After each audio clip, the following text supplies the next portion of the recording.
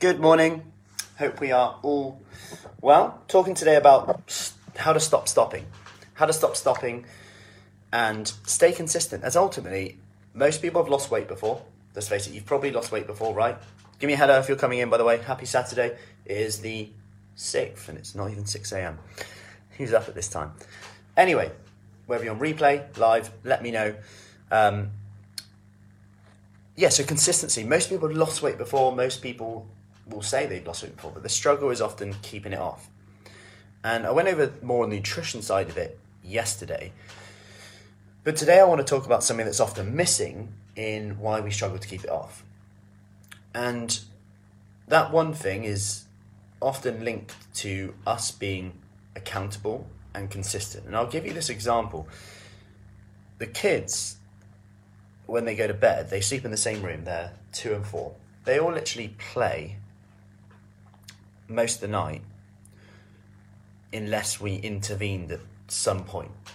Like, they just love playing, which is great, but they need to get to sleep because although they don't realise it, they need energy. They need to wake up and feel good in the next day. They need to recover. Their muscles need to repair. Brain development, all these things that need to happen. But they'll probably play unless we really, sometimes they will nod off, but we go in and we kind of say, right, let's get into our beds now. My point here is similar with a teenager. A teenager might just play on computer, Xbox, phone. If left to their own devices at times, they might come home, fling their shoes to one side, like I do. And unless you intervene and say, right, do this first, then you go and do that, they probably wouldn't do it. And it's that nagging. It's like one of the ladies said the other day, I've learned to look at your nagging in a positive way. It was annoying at the start. Now I can see how powerful it is. Because I'm doing the things that I wouldn't normally do, and now they're becoming a habit. And put it this way, when you relate that to snacking, not exercising, when perhaps we're struggling to have that motivation, but yet we really know that it will be good for us, but yet we're still not doing it, that's when having that nag, that accountability comes in and is so powerful. And it's often the thing missing. When you look at the research in people who lose weight and keep it off, it's often their support network around them. Whether that's from a coach, whether that's from nutritionists, whether that's from dietitians, whether that's from personal trainers, whether that's from friends, family. The level of support someone gets, the better their results. And that's why we're doing the 5-day free kickstart. To show you what accountability can do. What you can achieve in 5 days with some accountability, with some structure, with a plan to overcome obstacles, to see what you're really capable of.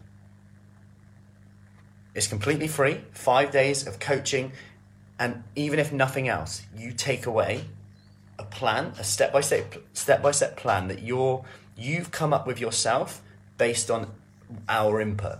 So we do this together. Every morning, 6 a.m. I go live. One task, one workout, which is 10 minutes. Take you about 15 minutes. If you have more questions on that, I'll be live in the evening where you can ask more questions. We can go into a bit more depth with everything. You can catch up with all of these. You don't need to be there at that time. It's all there recorded for you as well. Monday to Friday.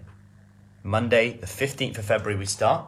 I'll put the link in the comments, in the description on here.